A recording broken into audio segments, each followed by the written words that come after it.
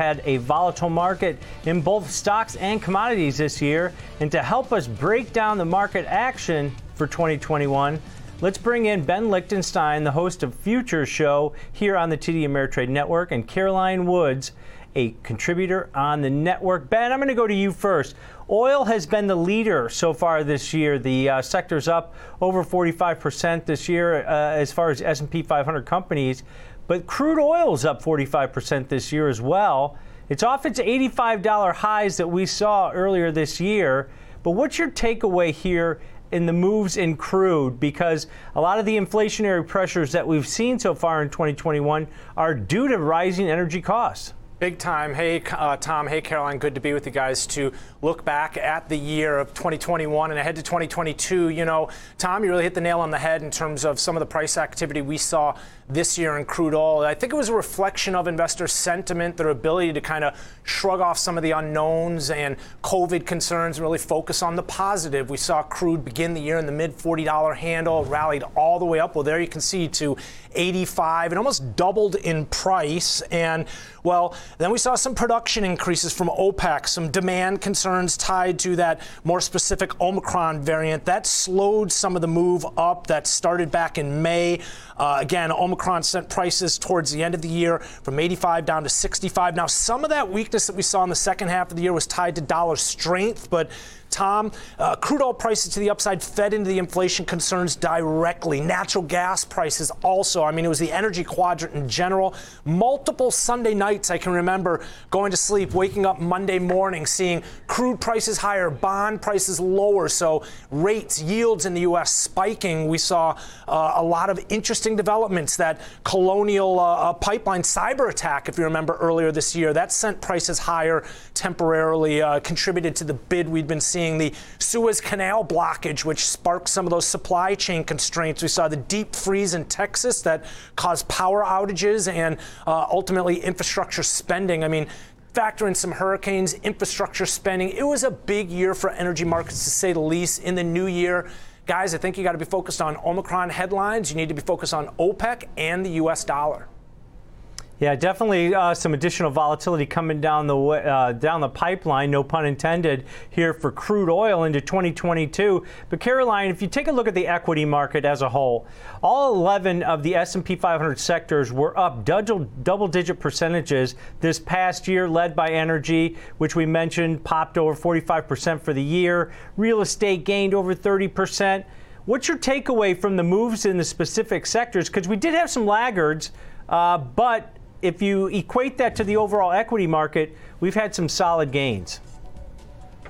That's right. We have energy and real estate at the top and utilities at the bottom, but even utilities gaining 11% for the year. So still double-digit gains, not a single sector in the red. In terms of what the takeaway is, at least for energy, I'd say safe to say that the tumultuous times of 2020 fell by the wayside for energy, despite the recent pullback that we've seen in energy and oil prices and energy stocks. It's the best performing S&P 500 sector, driven by the reopening of economies and subsequent demand for oil. Analysts even believe it has more room to run. Why? Because we haven't finished this reopening story yet, and it should continue to benefit from strong consumer spending and continued economic growth. Even with COVID running rampant and Omicron cases skyrocketing, especially here in New York City, we're not expected to have any mass shutdowns either. Europe is having some, but here in the U.S., we're not expected to have any big major lockdowns, so that shouldn't impact oil like it did back in 2020.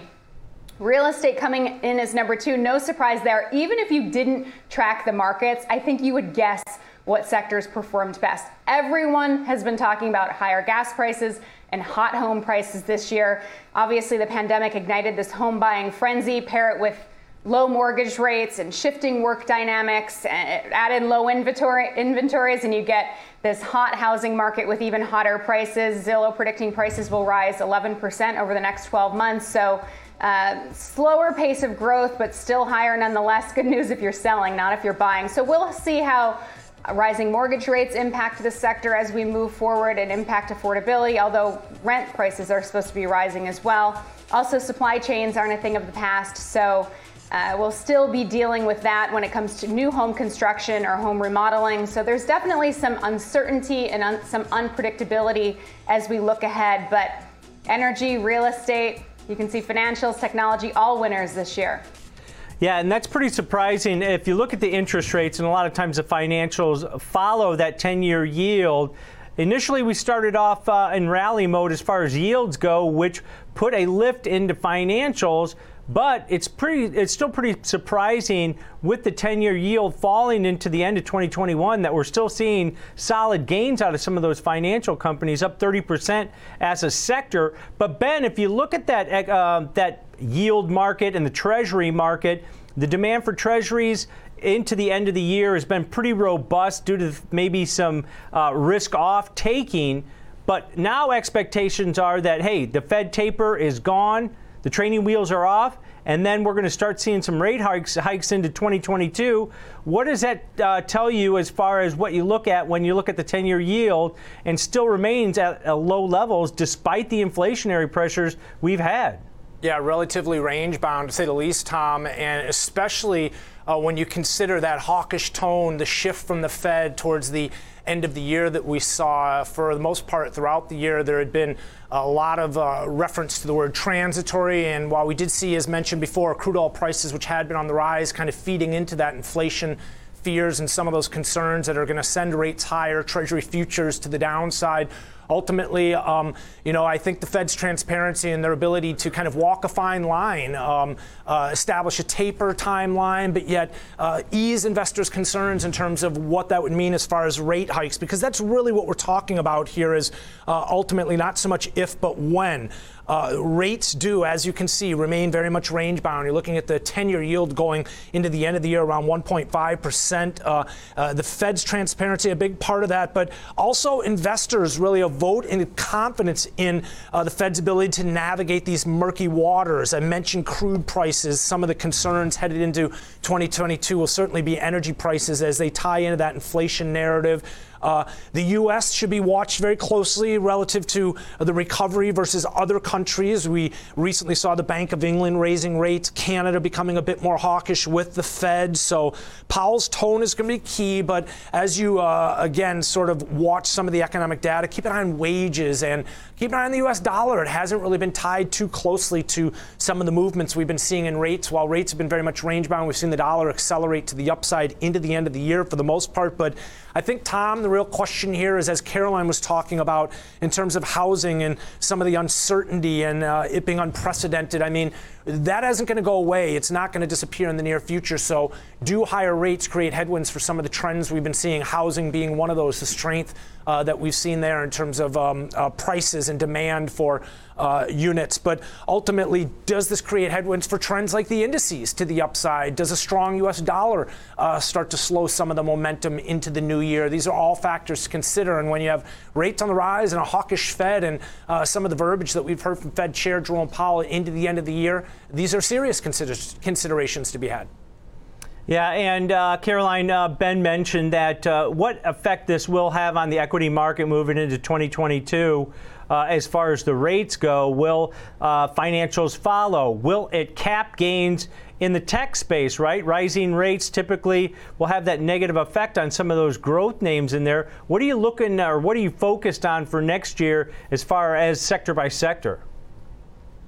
Well, you hit on some of it, but I'm actually hesitant to say because I remember starting 2020 saying we're going to be focused on the trade war. It's all about the trade war. And then boom, COVID happened, and I don't think I've talked about it since. So if you twist my arm, yes, very much focused on the Fed like Ben. It's in inflation fighting mode now, ending or accelerating the end of tapering, paving the way for 3 rate hikes. So will it be interesting to see how that impacts bank stocks. They should be beneficiaries, but like you said, big tech, more sensitive to higher rates because their valuations are based on future growth. So definitely keeping an eye on tech. But I will say the more and more people that I talk to, it seems like stock picking is going to be a key theme in 2022 versus just focusing on big tech growth stocks or the value play or the sectors that benefit from the reopening, like the financials or energy. So it seems like it's given current valuations and how far we've already run, it's going to become more of a stock pickers market from what I hear, and not so much overall sectors performing. Yeah, I think that's definitely going to be a theme going into next year. As rates start to rise, we'll go ahead and wait on that. But thank you guys so much for joining me today. Give me the rundown on not only crude oil, but the equity markets in general. That's Ben Lichtenstein, the host of Futures, and also Caroline Woods, a contributor on the TD Ameritrade Network.